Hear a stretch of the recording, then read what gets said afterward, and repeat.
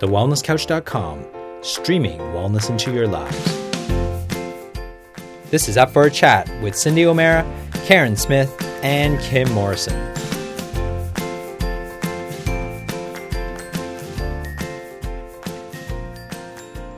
Here we are, up for a chat about the hottest topics that are important to you, inspiring you to awaken the change within. I'm Karen Smith. I'm Kim Morrison. And I'm Cindy O'Meara.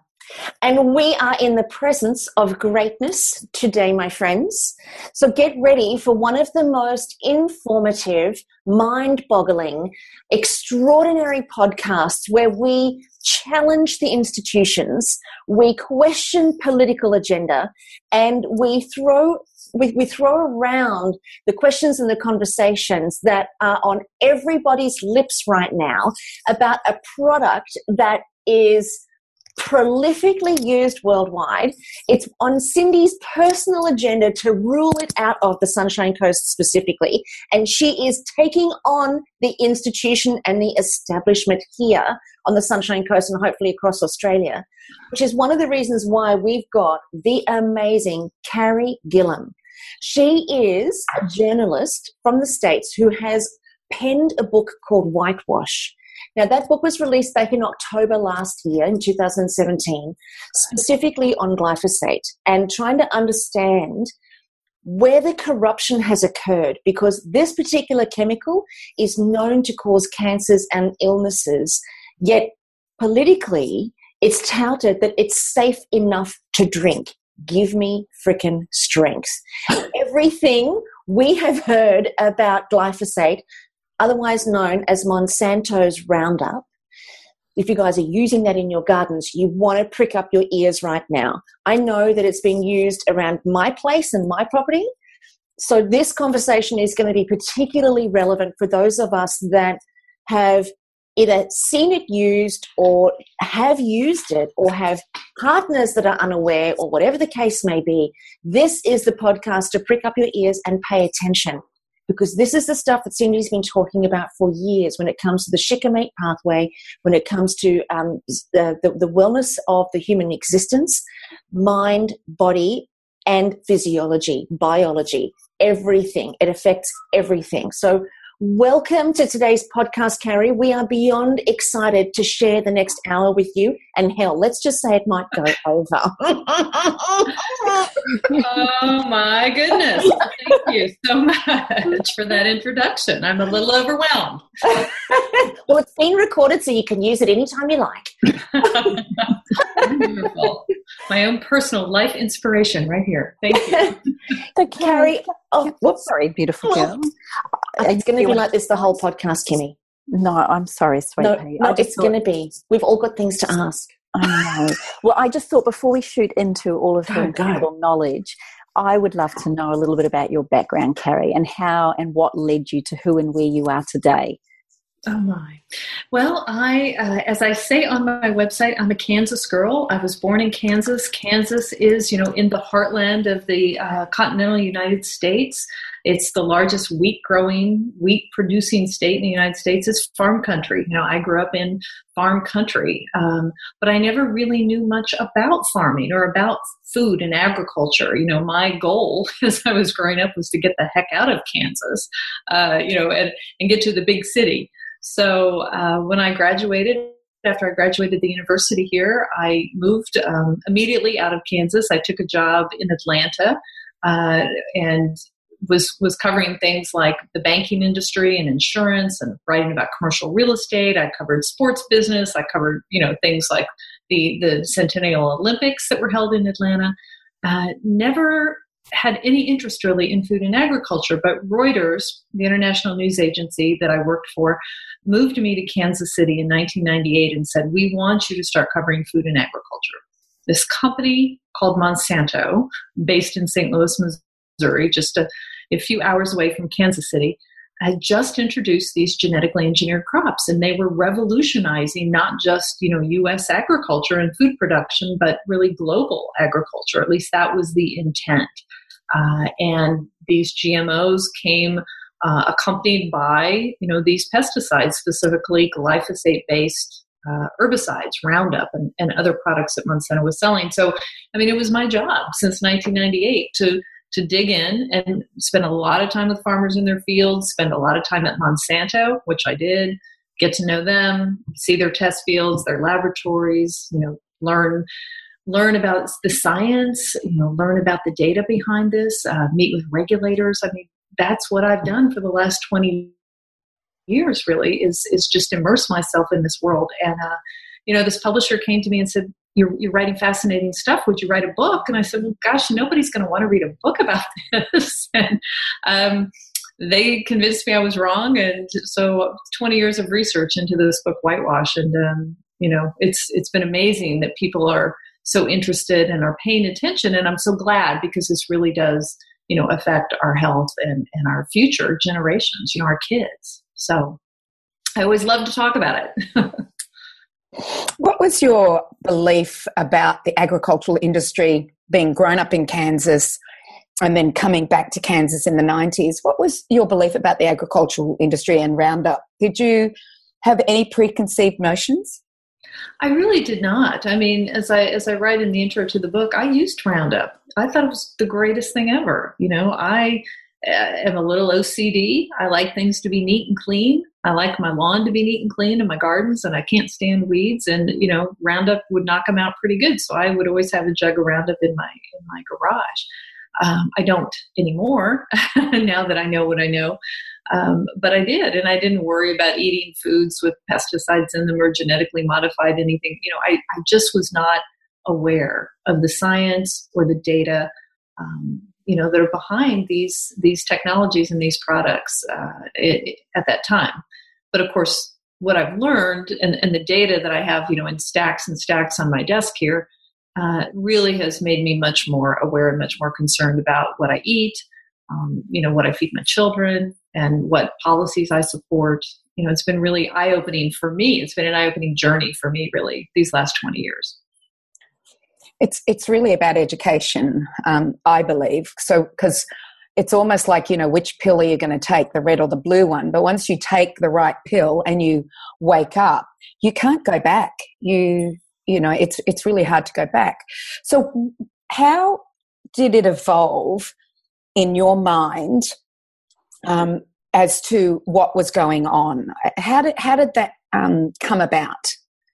Well, as I try to explain, it really is just a part of doing my job. I mean, I was a journalist, and as a journalist, you followed the facts. You dig down and you find the truth. You don't just let yourself be led by the nose by corporate interest or those who are selling products and really want to push propaganda. You have to look at all the different sides and the impacts. And you hear a lot about the rewards of different things like glyphosate, Roundup, GMOs, but you have to also understand the risks. And as I became more educated and did more research and spent more time with Monsanto, frankly, I came to see that what I was hearing from their side about all of the rewards, some of it was true, not all of it was true.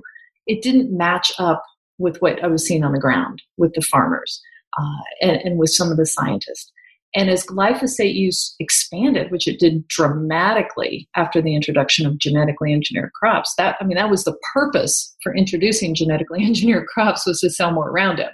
That's just a fact that a lot of people don't understand, but that was the purpose. Monsanto discusses this with investors in internal documents. But with that rise in Roundup or glyphosate use came more and more research, because people are studying it. It's affecting the environment. It's affecting biodiversity and animal population and pollinator populations. And people start studying how it's affecting human health. And so you just follow the research. I mean, that's what I did. I've read more research papers, I think, and talked to more scientists and dug through literally thousands and thousands and thousands of regulatory documents and, from our regulators here in the United States. And if you take the time to do that, I mean, it's not that hard to see where it leads you. I just think not a lot of people have the time or the interest necessarily to do that about a pesticide, right? And that's why they read your book, because you have beautifully encapsulated what you have learned over the last 20 years into a whitewash. Yeah, it's just brilliant. So let me know about Monsanto. Tell us about Monsanto. You spent time with them. What are they like? Oh my. Well, of course, Monsanto, it's a company, so it's made up of a lot of different people. And I have to say, I really liked most of the people there. That I dealt with. I dealt with the chairman, Hugh McColl, for a while. I'm sorry, Hugh McColl. Hugh McColl was the chairman of Bank of America, who I dealt with. No, that was Hugh Grant as chairman of Monsanto. Really liked him. Brent Begeman, really liked him. Rob Fraley, in particular, one of their lead scientists. Rob Fraley, I had a lot of respect for him. They are very brilliant people, and they were, doing what they were supposed to do, which was make a lot of money for their investors. Their job, their goal, their purpose was to make money. So you can't really, in a capitalistic society like we run, it's hard to fault them for doing what they're supposed to be doing, which is make money. I guess I put more of the fault or the blame on public officials, those regulators and lawmakers and others who are supposed to be accountable to the public and really sort of let Monsanto drive the agenda and drive the regulatory process and the regulatory assessments. And that's a pretty profound problem that we have in the United States. And I'm not as familiar with the political process in Australia, but when you let corporate interest have so much control and so much power and use their money to lobby and to really dominate the debates and the discussions in Washington, D.C., the profit is always going to win over public interest. And that is definitely what we have seen in the United States. And Monsanto is just the poster child, really for that. Now, that said, I do have a problem, and I explained this to the European Union, and I lay this out in the book. There were a lot of deceptive tactics that have been undertaken by Monsanto, a lot of deception aimed at fooling consumers, fooling regulators, fooling lawmakers and farmers, to mask the risks, to mask the dangers, and to, prop up and propagandize the rewards. So, that's something that the documents very clearly show. It's not my opinion. It's data driven.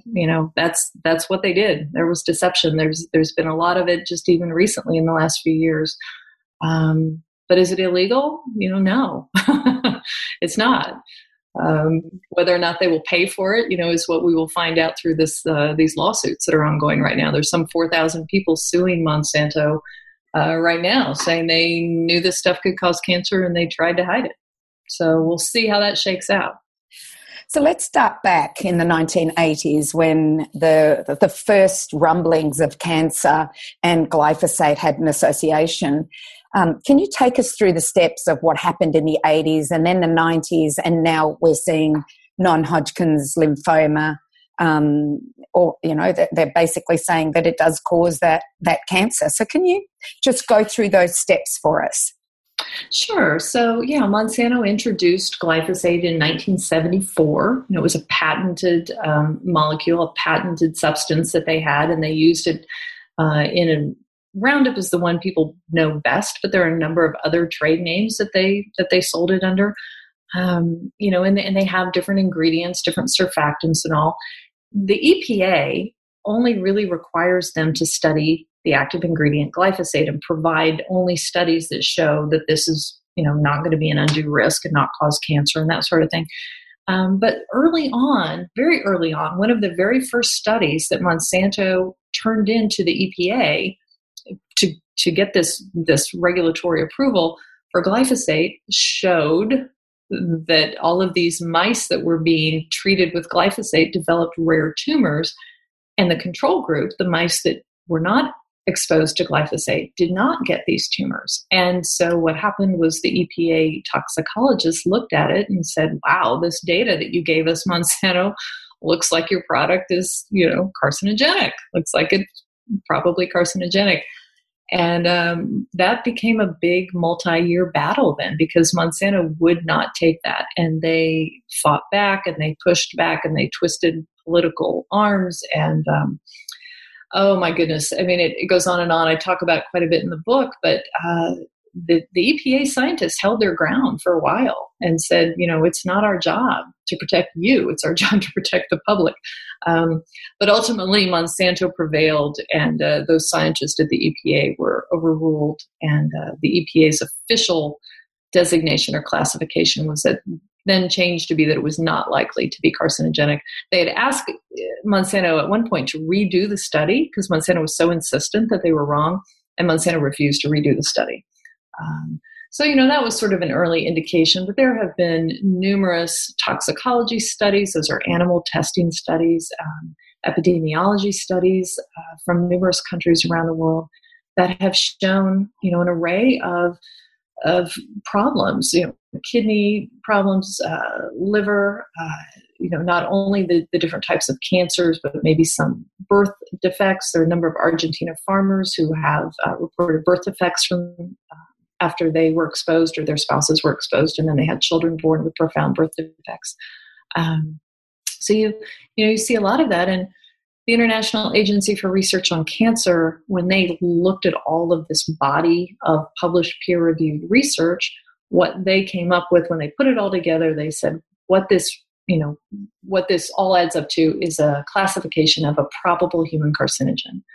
With the most positive linkage that they could find to non-Hodgkin lymphoma, which is a type of blood cancer. So that's where we are with the science. And Monsanto disputes it and says all of that science is not credible and is flawed and should be discredited and discounted. So on what grounds do they say that when there's evidence to the contrary? Surely they need to provide proof. Well, unless the public are just so blindsided by this, I can't wrap my head around our ignorance. Well, there's sort of two ways to answer that, I guess. I mean, you have the regulatory support for Monsanto's position. The EPA, again, just recently came out with its new risk assessment and said, it doesn't we don't think it causes cancer. It's not likely to cause cancer. They said, we've looked at all the studies. Now, the EPA, our regulators in the U.S. and probably yours in Australia and definitely the ones in Europe, look primarily at unpublished studies, sort of trade secret studies that come from the industry, that come from Monsanto or other chemical companies who are using glyphosate. And so they look a lot to the industry for guidance, and they let the industry guide them on how to assess a lot of this data. Whereas this International Agency for Research on Cancer, they don't give as much weight to the industry studies. They give a lot more weight to independent studies that come from authors who are not selling glyphosate, or company, So, like in court, Monsanto will say, we have 800 studies behind us that show it doesn't cause cancer. And we have the EPA and we have European regulators, and they all say it doesn't cause cancer. So this little group of scientists at the International Agency for Research on Cancer, part of the World Health Organization, they're just crazy and they're wrong and they're biased and they don't know what they're talking about, and you should just ignore anything that they tell you. So, that's Monsanto's position. And yeah. Carrie, can you tell me, when Cindy did her documentary, What's with Wheat, one of the things that came out of that was listening to an incredible researcher and scientist called Stephanie Seneck. And one of the big things that was interesting to me as a mum was that someone who had no bias and no, monetary investment in anything like this was so open with what she had discovered around glyphosates. And I'm just curious for you as a mum, what does it mean to you? And is it because you're a mum that you're so passionately driven to have people see the truth, or is there other reasons in behind why you want this out? Well, that's such a good question. Thank you. I think it's twofold. I think, yes, being a mother is a driving factor because I have found that I am so aware now and concerned about what I feed my children, actually more so than I am about what I consume myself. I guess, I feel like I'm old, I've already probably, consumed a lot of bad things, but, you really, the children, the future of our children, and you really want to protect them, and you want to protect their health, and you want to give them the very best foundation, for as they go out in the world and they grow up. And a big part of that, of course, is the food you feed them. I mean, the food this is our core of our life and our health and our well-being. And it's our way to hopefully, hold off disease and prevent illness if we can. And pesticides in our foods, glyphosate is only one of them. I mean, we have hundreds of different pesticides, fungicides, insecticides, and herbicides that are commonly found in our food. Glyphosate is one of the most widely used. Maybe it's one of the best known, but it's certainly not the only one. And I don't want that message to get lost. I call it the poster child for a bigger problem, a pesticide-dependent food system. We have had this pounded into us now for decades that we have to use these pesticides. Our farmers have to use them to feed the world, and otherwise, all these poor nations are going to starve. And none of that is true. It is propaganda. It is not true. And we've lost our sense of balance. We've lost our ability to recognize risk versus reward and try to analyze and decide policies that protect public health. And we're just letting these corporations, a handful of corporations, generate billions of dollars in profit at the expense of the health of our future generations. So, yeah, I mean, a big part of it is being a mom. And the other part of it is I'm a journalist. And when you're a journalist, your job is to get the information out there that people really kind of sometimes don't want to get out there. So that's what drives me, I guess. It just seems wrong. It seems unfair to hide this information from people. Can I put it another way to you, though? And we're very quick to blame the big corporations. We're very quick to blame doctors for not understanding nutrition. Do you think we also need to take some responsibility, though? Like, in a way, we're becoming more lazy. You even said it at the beginning. You like things neat and tidy, and it's easy to quickly put a spray on and have those things killed. It's easy to take a tablet. It's easy to use a processed food. Our lives seem to be driven around being so busy that we want everything easy. Even our health, we want to fix it easy. Do you think these big corporations are all to blame, or do you think we personally need to take some responsibility? Because as a consumer, we're driving behaviors which drive these big companies to see a money angle. Do you think that's something to do with it? Oh, of course. Yeah. I mean, personal responsibility is the answer to everything, right? But you do see it both ways. There, certainly, I think if you're not informed about the risks, or perhaps you've just decided you don't care, you are informed but you don't care, and you want to choose the lazy route, that's one thing. But you do see so many people, as you said, who are aware and who are driving food companies to make changes. You see people rising up and saying, we don't want pesticides in our foods. We don't want them sprayed in our parks. We don't want additives in our food, So I think the more that consumers become aware and become informed and become engaged, that is so important to driving change. I'm just trying to be helpful in that regard, because it is really difficult to get at truthful information unless you can spend all day long working on it as part of your job. But it's not easy to get to the data. It's not easy to get to the truth necessarily. And have you had much backlash from those sorts? So from Monsanto or anybody who stands in opposition that is credible?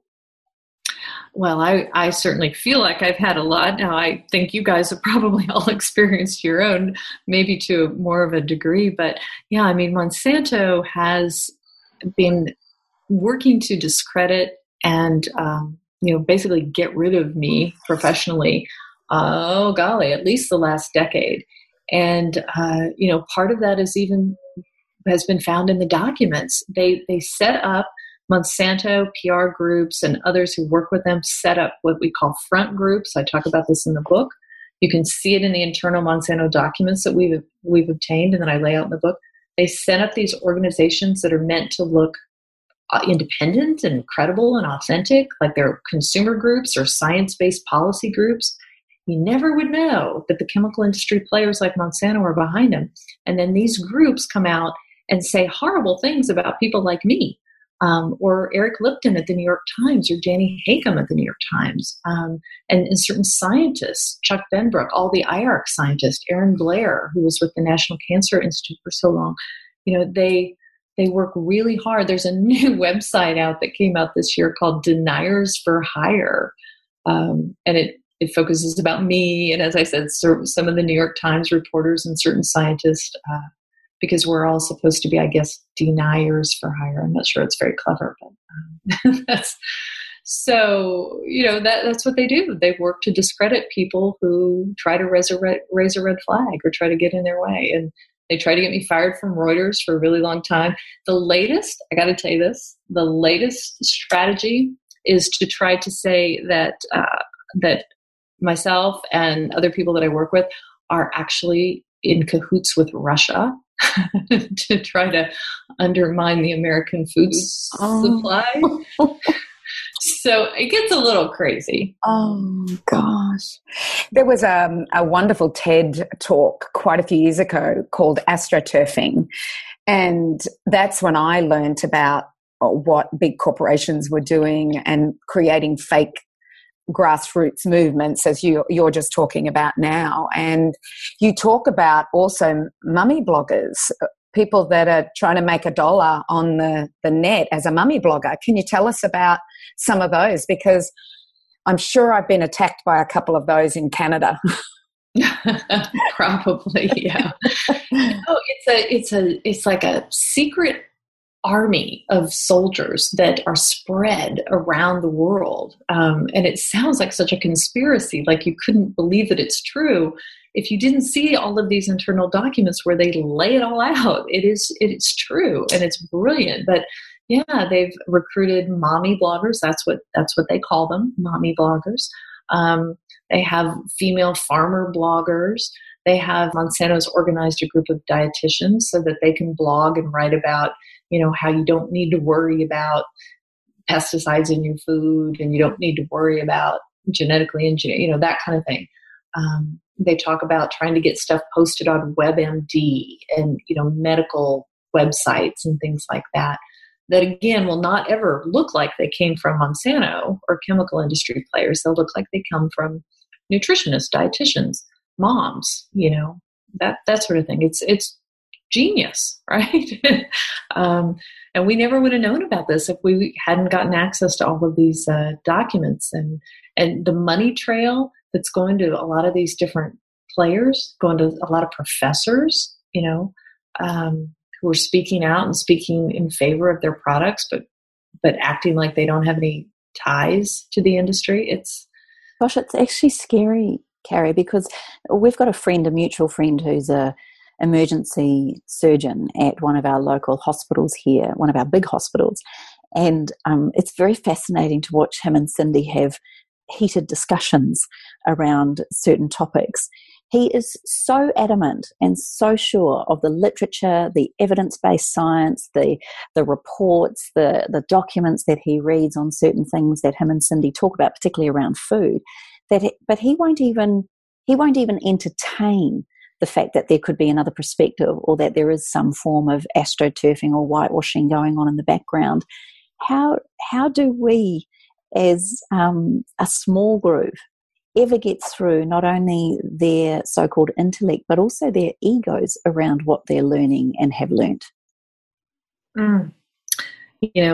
I think there are certain people, obviously, where you just can't do that. And you don't know if they actually are authentic in their belief or if they have a political agenda behind that and are part of a collaboration with industry or something. We've learned that, an editor of one of the critical journals, was getting paid by Monsanto at a time when there were articles being published in this health journal. It's so difficult to know. But I think if someone is truly deeply rooted in their belief, you can bang your head against a wall and spend all day long trying to change their mind, or you can move on, right, to people who are more open-minded. But the data, it really doesn't lie. I think if you look at the whole compilation of research out there, it is true that there's nothing that shows us that this definitively causes cancer at this point. If there was, probably our International Agency for Research on Cancer would have said this definitely causes cancer. They said it looks like it's a probable human carcinogen.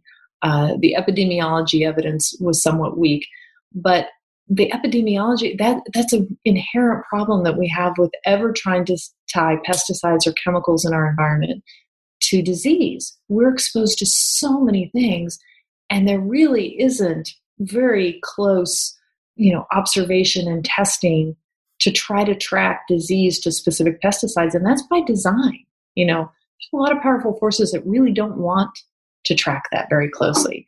And we don't do experiments on humans, obviously, like we do on laboratory animals. And the chemical industry says, you know what, all of those animals that are getting cancer, when they are exposed, that doesn't necessarily mean humans would get it. So, it's a high hurdle to prove that any substance definitively causes cancer. And, they've gotten pretty darn close with glyphosate. And they're still, that's still being debated right now. But I think there's definitely enough evidence in the pervasiveness of it in our food and our water and our own bodies, right? You find it in human urine on a very regular basis. I think it's definitely reason to be cautious about this chemical and take a stand on it like you guys are. I find it really fascinating, Carrie, that we're focusing on cancer, but if we have a look at the patents on glyphosate in particular, we look back in the 60s and it was used as a descaling agent. So it would take out the metals. Like if you boil your kettle enough times, you need to descale it, get rid of the metals that are around the surface of it. So it was first patented as a descaling agent. So it attracts metals. And that's how they figured out that it could be a herbicide by attracting the metal magnesium so that the shikimate pathway couldn't work, or an enzyme in the shikimate pathway wouldn't work.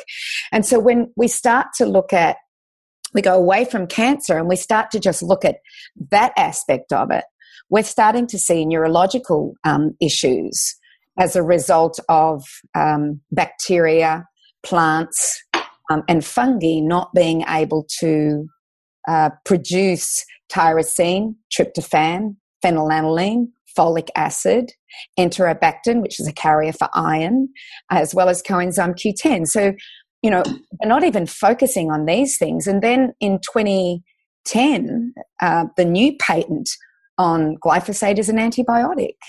So we're spraying antibiotics as desiccating agents on crops just before they're harvested, and they're not even genetically modified. They're trying to, dry them. And then we're spraying them on all our genetically modified foods. And our council here on the Sunshine Coast sprays it everywhere. Every time I see someone spraying, I go up to them and I say, "What are you spraying?" And they say, "Roundup, it's safe." And I had one guy actually say to me, "Oh, they use it on organic farms." I just looked at him and I went, "Oh my gosh, you've swallowed the wrong pill."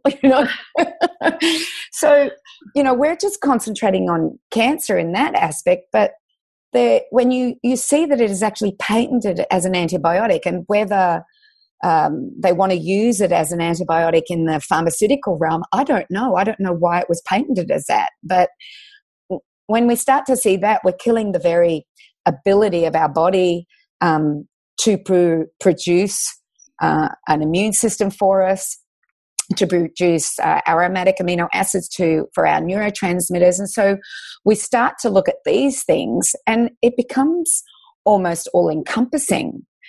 And I just don't know how do we educate people? I know we've asked this question a million times, but how do you educate your council to stop spraying it on the sports grounds?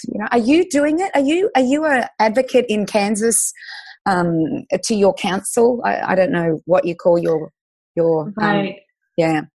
I've been really careful, and I've gotten criticized, by activists actually for this. I've tried to be really careful to not be an activist, to not lose my journalistic position and become an activist where I'm pounding a table and saying, you need to ban this or you need to ban that. When I went to Europe and testified to the parliament, I told them ahead of time, I'm not going to come over here and say you should ban glyphosate. I personally feel that's above my pay grade. I think there's a lot of considerations, that have to be weighed and taken into account when you regulate chemicals. And that's not my specialty. That's not my job. My job is to bring truth to light and to help people understand the risks that come with the rewards. And all these things that you've talked about are the risks. And these are the risks that we have not been told about, that have been hidden. And you're right. I mean, it's so much more than cancer. People focus on that because so many people have cancer. I think now 1 in every 2 men, 1 in every 3 women. But the way that the glyphosate, the new science that's coming out, showing how it affects the microbiome in the gut, which is what you're talking about, because that affects the body's ability to do everything. Pretty much our whole immune system relies on having a pretty healthy gut, and the way it affects plants, is shown to have the same impact on some of this microbial activity in the human body. So it is certainly not safe enough to drink. It's definitely not as safe as it's been portrayed to be. And that's a big part of the problem, because if we had been told long ago, this is really effective, but we have to be really cautious about the way we use it and be very restrictive and be very protective of public health, it might be a completely different story today, but we weren't. Everybody was told, you can, bathe in it. It's safe enough to drink it. It's safer than table salt. And farmers haven't been as protective of their health. They haven't worn protective gear like they should. They haven't washed like they should. And they've used it, like you said, on everything. It's sprayed everywhere. It's sprayed on children's parks and our playgrounds and your lawn, and your dog's out there rolling in it. Your kids are playing in it. And it's just an imbalance that we've gotten caught up in. It's almost like we haven't learnt the lesson. So your book has been likened to Rachel Carson's book, Silent Spring, and her focus was DDT. So my mum is from Iowa. She was born in 1937. In 38 and 39, they sprayed arsenic and lead across the 14 states of the US in the Corn Belt and the Wheat Belt. Mm-hmm. Then by 1945, she's a corn farmer's daughter. She was sprayed with DDT. They did it for the nits in their hair. They sprayed it everywhere. Now, my mum, my sister was also born in the US, and both of them are dead from cancer.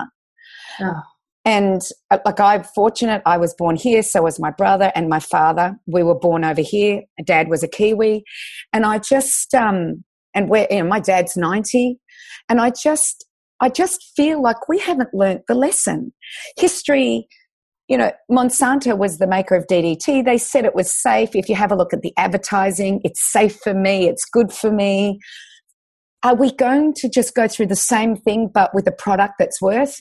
I was listening to Dr. Huber speak, and Dr. Huber basically was asked the question, okay, if you had to choose between DDT and glyphosate, what would you choose? And he said, hands down, DDT. Yeah. I just about cried at that point, because I thought I'm a bit of an activist. I am an activist, and I have been traveling the country telling people about the effects of glyphosate. I don't have your information. I can just suggest that they read Whitewash. I actually have 3 books up when I talk, and they are Silent Spring, Our Stolen Future, and Whitewash.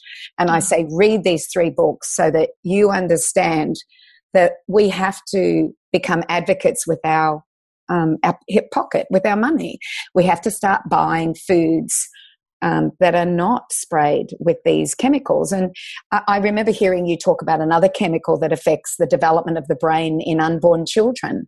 And I have a pediatric friend who is concerned about this too, because she's starting to see the development of the brain is not good in our next generation. Exactly. And that's why I said the glyphosate is the one we know because of Roundup and Monsanto, but it's really just the poster child for a much bigger problem with it. We're dousing ourselves and our kids in these pesticides, and chlorpyrifos Yes. I mean, the studies are so definitive and show that it does this damage to children's brains, and we're spraying it on our fruits and vegetables that we're feeding our little toddlers. And, it's been banned in the United States from household use because we know it's so dangerous. And it was supposed to be banned from agricultural use because we know it's so dangerous. The EPA scientists say it's dangerous. No level can be safe on our food and our water. And yet our government in the United States is like, Dow Chemical wants us to keep selling it and they're giving us some money. And so we're going to just let it stay on the market. And it's, it almost feels criminal. I mean, it really does. But again, these are just, examples. We have so many different pesticides now that are used in our food system, and it's really out of control. And, we haven't even talked about the environmental calamities that all of this is affecting. But, that goes hand in hand. It's not just us humans. It's, we're screwing up our world pretty good with this stuff. Yeah. That was something. Oh, sorry. Oh, sorry, Karen. No, you go. I'll just say one more thing and then I'll leave it to you guys to ask questions. No.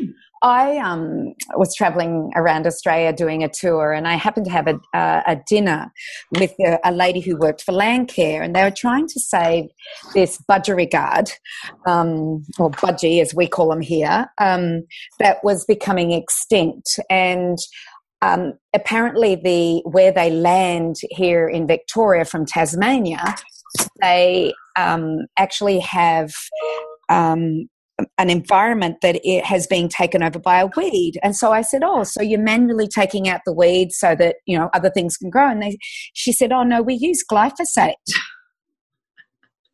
Of course they do. I just looked at it and I went, what? You're killing the whole ecology of the soil. You're putting it into our waterways. You're destroying, our oceans. I'm surprised she's still alive. I'm just saying. From me, yes. To save a budgie. I'm sorry. I'm just blown away by, this is Landcare. This is part of our environmental helping groups that are there to save species. And they're spraying glyphosate.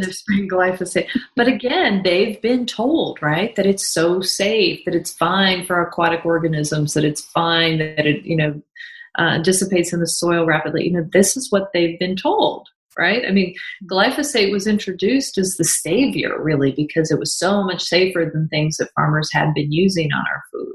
And in many respects, that is true, that in an acute toxicity basis, it is or was safer than things like paraquat, for instance, an herbicide that will kill you if you accidentally get a few drops on your tongue. You're going to drop dead in a couple of weeks. So farmers are like, of course, they'll give us glyphosate and we won't need to use paraquat so much. So on that basis, it was safer. But over the long term and the chronic effects and this ubiquitous, this pervasive use is ridiculous, and we've lost our way. That's the message of the book. We've lost our way. We've lost our sense of balance. We're putting our future generations at risk. And the people who are really benefiting are these people, Monsanto and Bayer, DuPont and Dow, and the billions of dollars that are being raked in. So, pay heed. Listen to people like you guys when you go out and talk to your councils. What do you think about the Bayer-Monsanto merger? Well, it's interesting. A lot of people are scratching their heads and, golly, I mean, Bayer is really taking on a lot of potential liability. Glyphosate is Monsanto's baby. It's the bread and butter. And Monsanto will say, oh no, it's only about, 20% of revenues at Monsanto. And that was true from a strict, unit-based revenue approach. But all of the genetic traits, the crops, the seeds that they sell, glyphosate tolerance, the Roundup Ready is such a key part. So if glyphosate goes away, all of that benefit to those genetically modified seeds, they lose that too. So Bayer is really rolling the dice that glyphosate is not going to go away, and it's going to continue to be used in great volume around the world, and these seeds will continue to hold this great value. And I think that's why you see such a global fight. You see Monsanto and Bayer putting so much into this. I mean, I don't know if you know the story about relicensing in Europe. Do we have a moment for me to tell that story? Please do. So this was last December 2017. Monsanto's, glyphosate had been up for relicensing since 2016, and they'd been bitterly fighting because, the European Parliament wanted it banned. Many, many countries wanted it banned because of all of this information about how dangerous it is. They could not get a qualified majority to approve it for relicensing. And it was coming down to the wire. And oh my goodness, Monsanto was lobbying like crazy. Well, the final vote right before the license was going to expire, it came up and they didn't have a qualified majority. Germany had already said they were going to abstain. And there was no way it was going to get relicensed. And then at the last minute, in sort of like a covert, strange text messaging thing, the German ag minister went ahead and cast the vote for Germany in favor of glyphosate relicensing against the government, against all of his cabinet members. And it was quite a scandal. And Angela Merkel, chewed him out like publicly. And it was, but of course, Germany is where Bayer is based, right? And of course. There were calls for all sorts of investigations, and this German ag minister, why he would cast this vote at the last minute, sort of secretly against all of the rest of the German government's advice, is something that has raised a lot of eyebrows. But they only got a 5-year relicensing. They did not get the much longer stint that they were looking for. So, wow. Very, very interesting stuff. A lot of drama around this company and this chemical. I was listening to another author on one of our other podcasts here in Australia, and he was a German author who talked about the history of Bayer in the Second World War, and that I think the figure was, don't quote me, but I think the figure was that they produced 35 million methamphetamine medications to keep the German soldiers awake for 3 days at a time in order to win battles. Good grief. And that was Bayer. Yeah, there's a whole book on it, and it was a German. I don't remember the name of the author, and I don't remember the name of the book. It was one of the podcasts that I listened to here in Australia, but I will give that to you. So, yes. And the fact that they're now creating dicamba ready, because they know glyphosate's going. So now they're creating dicamba ready. Would you like to address what they're doing now with genetically modified crops and changing the herbicide? Right. So this plays into the environmental impacts. So when they introduce genetically engineered crops, I always give you the long answer, don't I? When they introduced these genetically engineered crops, the weed scientist at that time, environmental scientist, said this is a really bad idea because you're going to encourage the use of Roundup. You're going to use so much of it in such a way that weeds are going to develop resistance, and you're going to have this huge problem. Farmers won't be able to kill these weeds. Glyphosate will lose its effectiveness. And Monsanto said, you don't know what you're talking about. Well, of course, weeds became resistant. Farmers had to use more and more Roundup to get the same amount of effectiveness as they had. Used more and more. Weeds became more and more resistant. You now have millions of acres of weeds resistant to glyphosate all around the world. So what Monsanto and the other chemical companies said should be the answer is, let's just combine more herbicides with glyphosate on new genetically engineered crops that will tolerate not only glyphosate but also dicamba, or also 2,4-D, these older herbicides that are considered dangerous in their own respects. So now we have new strains of crops. They're not saying don't spray glyphosate. They're saying spray glyphosate and also spray dicamba and also spray 2,4-D.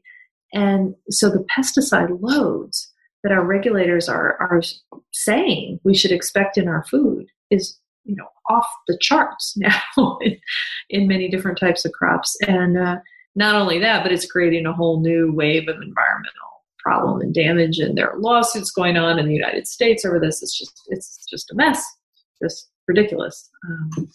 It's this treadmill. this pesticide-dependent treadmill that the companies do not want to let us get off of. Yeah, okay, I can see that. Now, what else? There's so much that I want to ask you, like the ghostwriting. Can you talk about what Monsanto's been doing with scientists with ghostwriting? Yeah, so this term ghostwriting really originated from Monsanto, because we see it in their own internal emails is how they refer to this, what they've been doing. So we didn't invent this term. Monsanto invented this term. And how we know what they were doing is you see them discussing, and this all really comes about after the International Agency for Research on Cancer in 2015 said, this is a probable human carcinogen. So Monsanto, you see in these documents, Monsanto's talking internally about, all right, we need to discredit IARC. How are we going to do it?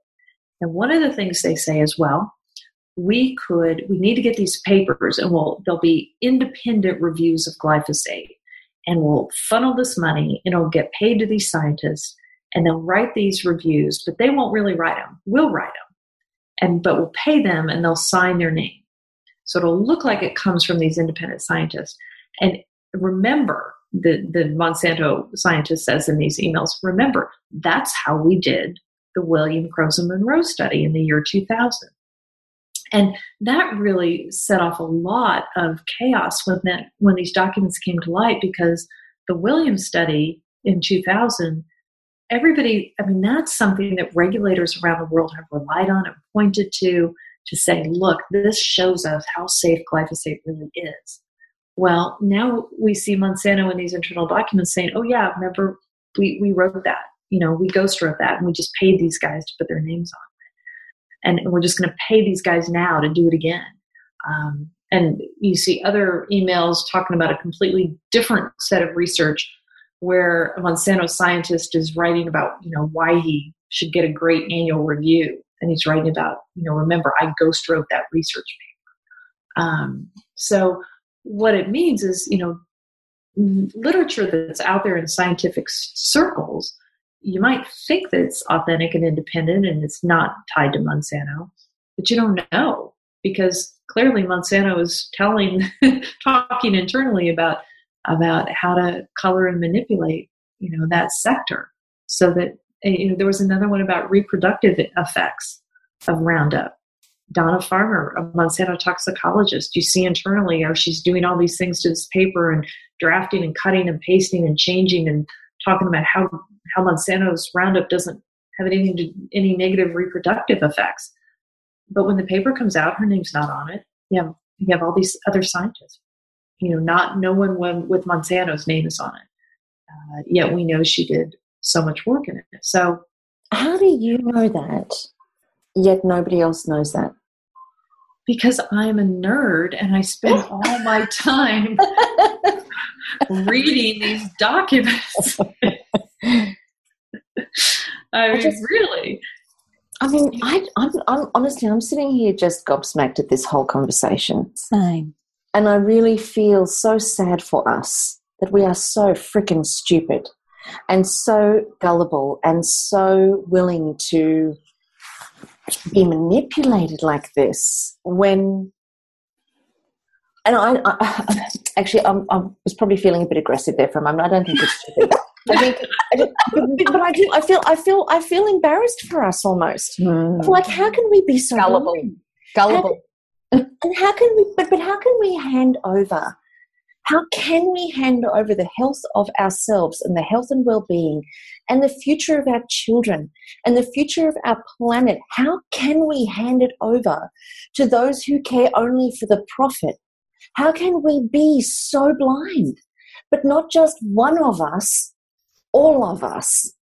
And nobody is looking other than the few, being Cindy and you and so on. And, you guys have got a voice and you guys are out there, sharing your story, but there's so much against your message that but it's false. Don't you think it's easier? I mean, now we're digging down into sort of psychological things, but I feel like it's easier to not be worried, right? It's easier and more comfortable to accept the message of, don't worry about it. Don't worry about that insecticide in that apple you're eating. Don't worry. It's okay. Like, that's a more reassuring message. If you're a busy working mom and you've got to get your kids to school and you've got a job at the bank, you don't have time to be worried. But my point is that when does life, like for a busy mum who's working hard and trying to look after her family, I don't know if I'm missing something here, but I would imagine that the future of her family and the livelihood of her children and her children's children would be of utmost priority above everything else. Yeah. Am I wrong? I definitely agree with that. And, I'm not very much fun at parties because no, neither am I, clearly. I bring my giant book from the, FDA and the USDA with all the pesticide data on the foods that you're eating. And you're eating the chips, and I'm saying, all right, that's got this pesticide. So I think we just do our best. We do what we can, to the extent that we can, and we try to care about each other and ourselves and our world. And, we all do our best. And I'm doing my best to bring information forward that I think is really important. And you guys are doing your best. And that's how we go forward, I hope. And I think, Karen, I'd like to answer your question. Yeah. Sometimes it takes a crisis for a mother to wake up. And if her child is nonverbal, autistic, or ADD, ADHD, or allergies, or food sensitivities, or some, thing that's happening in today, it takes almost that for a mother to go, oh my goodness, what do I need to do to correct this? Not only for themselves and their own family, but they then became, like I look at a lady here on the Sunshine Coast who is a strong advocate for children's health. And it's because she lost a child. Yeah. So I know, Carrie, you probably didn't have a crisis. Yours was, you were just an investigative, well, not just, but an amazing investigative journalist who wanted to get to the bottom of it. And you did. And now we can all benefit from, your investigation. Well, and that's true. I've been blessed. I had a very close friend die from cancer, but my family hasn't been touched by disease or cancer. We're all pretty healthy. But yeah, I have to say, I've said this before, even when I read my own book, but when I finish the book, it's jaw-dropping. It's jaw-dropping to me to read the levels of deception, to read these documents and to know how strategically and diligently the industry has sought to deceive us all. And that's what really gets me upset, because we can argue all day long and, well, does it cause cancer? Well, does it cause kidney disease? Well, does it cause... Well, you can argue about that, but you cannot argue that they have worked so hard to deceive us and that they have been so deceptive in their tactics and manipulative. And why? If they didn't have to hide something, if there's nothing to hide, if this stuff really is completely safe, why go to all of this trouble for all of these years to be so strategically deceptive? I'm with you 100%. I guess I'm sitting here in such a conflicted state, because I feel like, where is the biggest problem? Is the biggest problem in that us as society are not being responsible for our own health and well-being? Or is the biggest problem that we have manufacturers and organizations that are willing to exploit human life for their own profits without a care? And those organizations are just a name. They're just a name, but they're made up of a bunch of people, and that there would be people who would be willing to sacrifice the lives of others. I mean, for goodness sake, if there's even just the slightest risk, would it not make sense? And I know I'm really talking in an ideal world here, but would it not make sense that if there was the slightest risk, that it would be removed from the market? and something else would be produced in its place. Like, these are people that are working in these organizations. It's not an organization that's devoid of people. Exactly. They're humans like us. But you've seen this. We've seen this forever. You saw it with the tobacco industry. You saw it with Agent Orange. I mean, we saw it with Hitler. And asbestos, we saw it with Hitler. Like, people, you're right. I mean, and what is that about human nature? That's a whole nother podcast you could do. That's what I want. That's what I'm sitting here gobsmacked by. Yeah. That's what I'm sitting here gobsmacked by. That people will do that to people. Yeah. For what? I mean, the people that are working on those organizations, other than the fat cat sitting at the top, the people who are working in those organizations and writing those documents and doing the ghostwriting and so on, they're not even getting the money that comes from the mass production and the mass sales. They're just getting a wage. Mm-hmm. They are. That's true. But you see, right? You see this. You saw it with DuPont and all of it. Their PFOA and their other chemicals. Their own workers were terrible diseases and were dying. Terrible, terrible deaths. And they kept working. Right? I mean, they kept going to work. We see stories about that. It's people need to work. They need money. But there's a whole lot of they tell you see it in the movies. It's great movie stuff too. There's always obviously backhand payments. There'd be all sorts of incentives there that none of us would even be aware of. Look, I would love to change tack here a little bit, because I can feel my co-hosts getting angrier and angrier by the minute, and I'm just going to bring it a little bit back into something. I just love to ask. We need that. I'd love to ask you. I'm just going to ask you something very. You said it. These were your words. I'm a nerd. What does that look like in the bedroom? Come talking to your husband, say good night. How does that look with your children being a mum? Like, are you a nerd lover? Are you a nerd partner? Are you a nerd mama as well? I'm just curious. Well, you name me one other 10-year-old that you know who knows the word glyphosate, who knows what it is, what it means, the history behind it.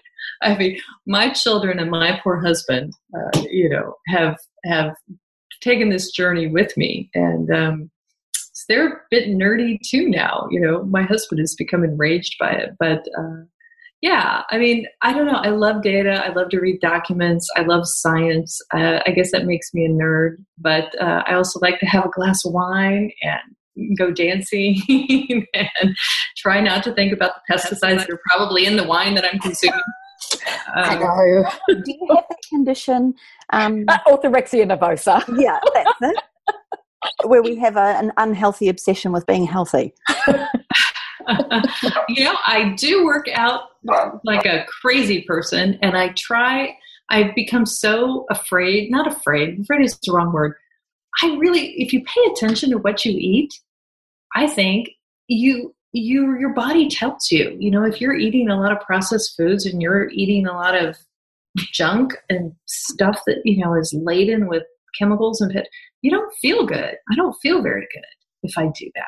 Yes, but people that are doing it day in, day out, sadly don't know the difference of that. Therefore, their bodies perhaps aren't giving them the same signals, even though they could have headaches or back pain or joint pain.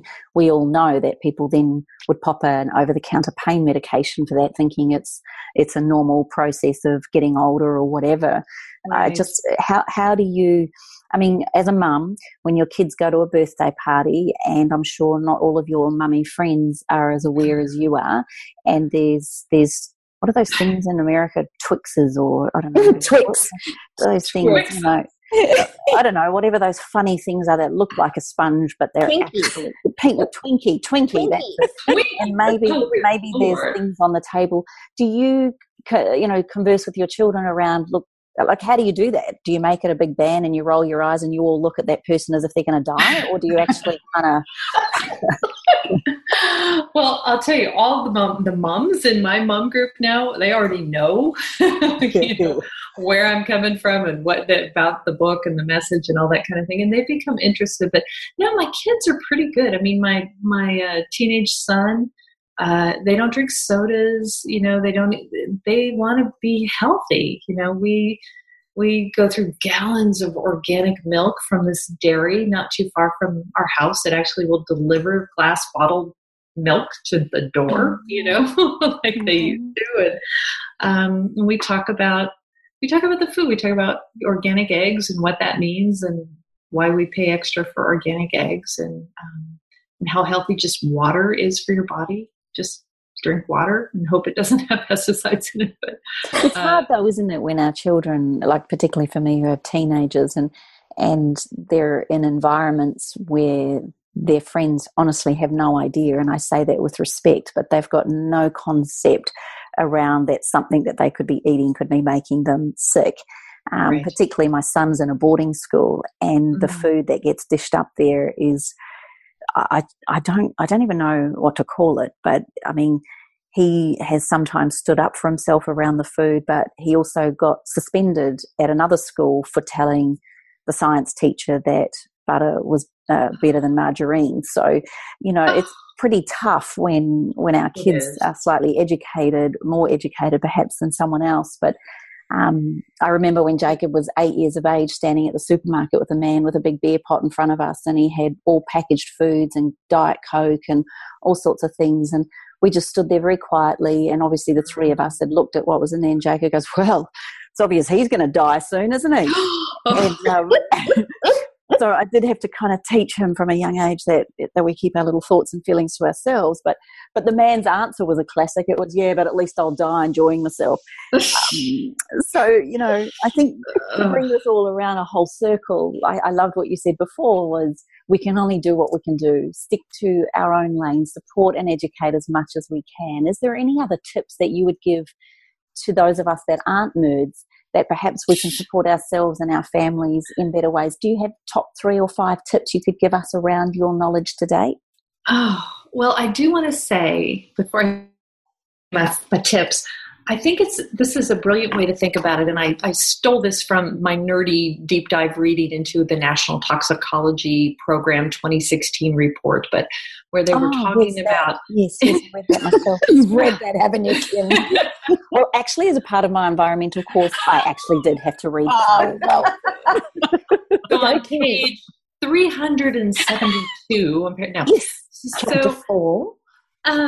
So what they say and what the scientists are trying to tell us now is we have all these environmental contaminants and we're getting cancers and we're getting sick and we're getting all of these conditions and our doctors are prescribing all of these pills and medicines and treatments and we're treating the illnesses. We're spending $1 gazillion on this and going through all of this suffering when it really would be a lot simpler to just not get sick in the first place. Mm-hmm. And you can't prevent that a lot of times. But a lot of times you can. And you can do that by monitoring what you put in your body, the food that you put in your body, and the state of your health.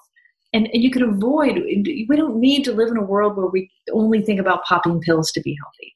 We need to live in a world where we make ourselves healthy by providing ourselves with healthy food. And you can do that with just a little bit of education. So the tips are, obviously organic food has less pesticide residue than does conventionally grown food. It's the purpose of organic. It's part of the mantra and the standard. Synthetic pesticides are not allowed. So that's an easy way to do it, right? Now, some people you don't want to just buy organic. So look at where are the pesticide loads perhaps the most dangerous, and you can read the data. There are different websites you can go to, but it's typically fruits and vegetables. It's fresh fruits and vegetables. Strawberries are notorious for carrying very high loads of pesticides. So, strawberries, apples, pears, peaches, all of these fresh things that you think are so healthy. If you're not buying organic, you're getting a lot of pesticide. Is that part of the dirty dozen? Yeah, there you go. And this FDA chemist told me, he said, always peel your apples. And I said, what? The peel is the healthiest part. And he said, the pesticide residues in the peel of an apple are just so extreme. Always peel your apples. It doesn't wash off. It's in there. He said it's also going to be in the meat because it permeates the skin. So it's going to be in the meat of the apple. But if you at least peel the apple, you're helping yourself a little bit. So, there's a lot to think about. But pesticides in food are known to be dangerous. And, and the same thing could be said for the products that we put onto our bodies as well, couldn't it? Of course, yes, of course. So I don't know. Are those helpful or not, or just scary? I had one reporter from the New York Times who read my book. She said, "You know what? I read your chapter 4 about pesticides in our foods," and she said, "I threw out everything in my refrigerator." I think that's a good thing, Carrie. I think that if you've educated somebody enough for them to go, I'm not doing this anymore, that's a great thing, because the more people that do that, the more that the agricultural industry will realise what's happening. So here on the Sunshine Coast at the moment, there is a huge hub for organic, small farmer, local, seasonal foods. There's a huge push here.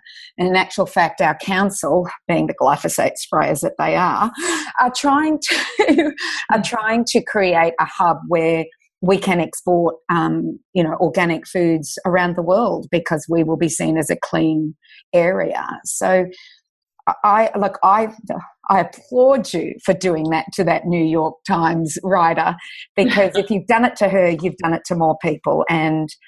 And that's what we've got to do. We've got to get people to stop buying foods with genetically modified foods in it, I think, number one. Stop buying packaged foods because you don't know what's in it.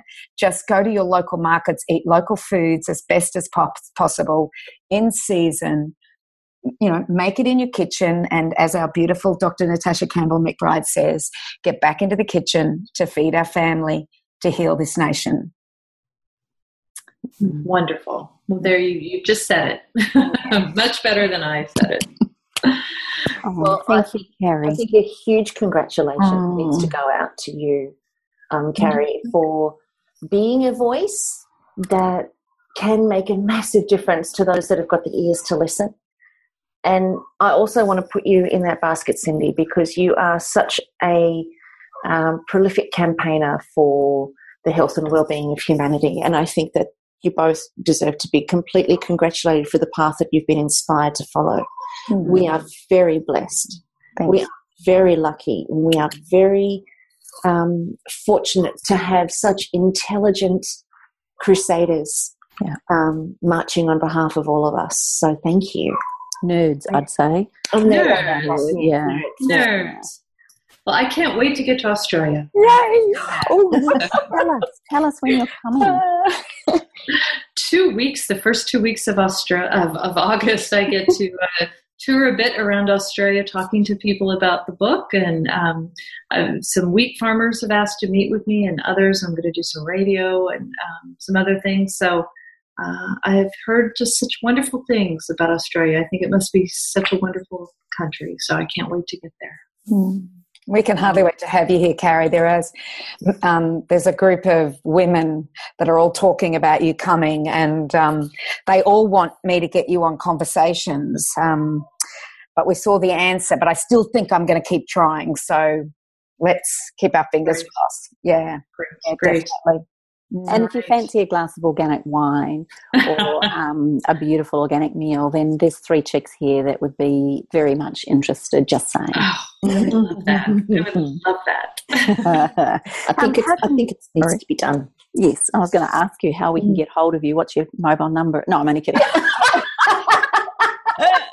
We've all fallen in love, Carrie. Hashtag new girl crush. Yeah, new girl crush. Mutual. That's too funny. Yes, can we plug my website, Carrie at carriegillam.com, Carrie at carriegillam.com. And spell that for us, darling. Oh, no one would ever just spell it right. Carey, Carrie, Gillam, Gillam. So it's. And do you have a Facebook page as well that we can go to? I do. Carrie Gillam Author. It's Carrie Gillam Author page. I also have a personal page, which trolls have managed to penetrate and abuse. So I've tried to lock down the personal page a little bit. And of course, I'm on Twitter, and I really do. If you're interested, I tweet out, on a daily basis, research studies, anything and everything that comes out about, our pesticides and our foods and agriculture and what you need to know, and point you to different things happening in the lawsuits. And so it's a good way to keep up too. Perfect. Fabulous. Perfect. And you also, are in a group called US Right to Know. Do you want to just quickly talk about what that's about? Yeah, so US Right to Know, we are a very small little nonprofit. I left Reuters 2 years ago and went to work at US Right to Know, really just as a research director. I'm doing the same thing I did at Reuters. I'm filing Freedom of Information Act requests and going to the EPA meetings and reading through data and documents and writing and reporting on them. I've written in The Guardian and Huffington Post and a number of other outlets. And so, it's a great US Right to Know. We maintain a big database of documents and information for media and members of the public and consumers. And the chemical industry hates us with a passion. So we must be doing something good. Well done. Thank you for everything that you do. It's a privilege to have you on the show. And we, I think I can safely say on behalf of the three of us that we have felt it an absolute honour and privilege to have you say yes to us and also to share your knowledge and wisdom. So thank you for making the time. You are so kind. Thank you for having me. Now, for all of our listeners, no doubt you guys are going to have so many comments, so many questions, and your own thoughts and opinions about all of this. So, feel free to be as passionate as you need to be, and some of us are just a little like that. Here's 3 we prepared earlier. And go ahead and post your comments and your questions and your thoughts and experiences right here on our Facebook page at allthews.facebook.com/up-for-a-chat. And you can also post your comments at allthews.thewellnesscouch.com/up-for-a-chat. Carrie, thank you so much for your time. Thank you so much for your commitment to the cause. Like I said, thank you for being a crusader on behalf of humanity. We love you. You're amazing. Your book is Whitewash. It is available for all to purchase, both we can get hard copies and also online. Is that right? Can we get an ebook, a Kindle? Ebooks and audiobooks for people who don't like to read. Nice. Yay. Nice. So we've got all bases covered. Yes. You guys have got Carrie's contact details, but we will also make sure that the contact details where you can reach out to Carrie is going to be on, and follow her, is going to be on the show notes. So for all of you gorgeous kids out there who are jogging right now or doing the shopping, when you get home, make sure that you check out the show notes and make sure that you start to follow Carrie and become more self-aware and more responsible and more educated in all of the areas that unfortunately our manufacturing companies are not supporting us. So I think this has been a fantastic conversation. I'm so proud of all of us, and I'm so proud of you girls, and thank you so much for being the brilliant advocates that you are. Join us here next week on Up for a Chat, where you get to become part of the ripple effect that's changing the world. And don't forget, guys, we are going to see you on the hike where the air is fresh and the food is fabulous. We'll see you guys all on the hike around Mont Blanc. Yes, there is more to come on that. We are ready to announce the trip. If you're interested, info@karensmith.com. That's where you need to send your info and your expression of interest, and I'll make sure that you get everything that you need. If you've already emailed me, don't panic. I have you, girls. I have you. So we're going to see you here next week on Up for a Chat. Thanks for tuning in, and don't forget to give us a 5-star rating when you go to your iTunes to log on. Big hugs and all of our love. Bye, everybody. This has been a production of TheWellnessCouch.com. Check us out on Facebook and join in the conversation on Facebook.com/TheWellnessCouch. Subscribe to each show on iTunes and check us out on Twitter. The Wellness Couch, streaming wellness into your lives. Whilst the Wellness Couch presenter endeavor to provide accurate and helpful information to their listeners, these podcasts cannot take into account individual circumstances and are not intended to be a substitute for health and medical advice from a qualified health professional. You should always seek the advice of a qualified health professional before acting on any of the information provided by any of the Wellness Couch podcasts.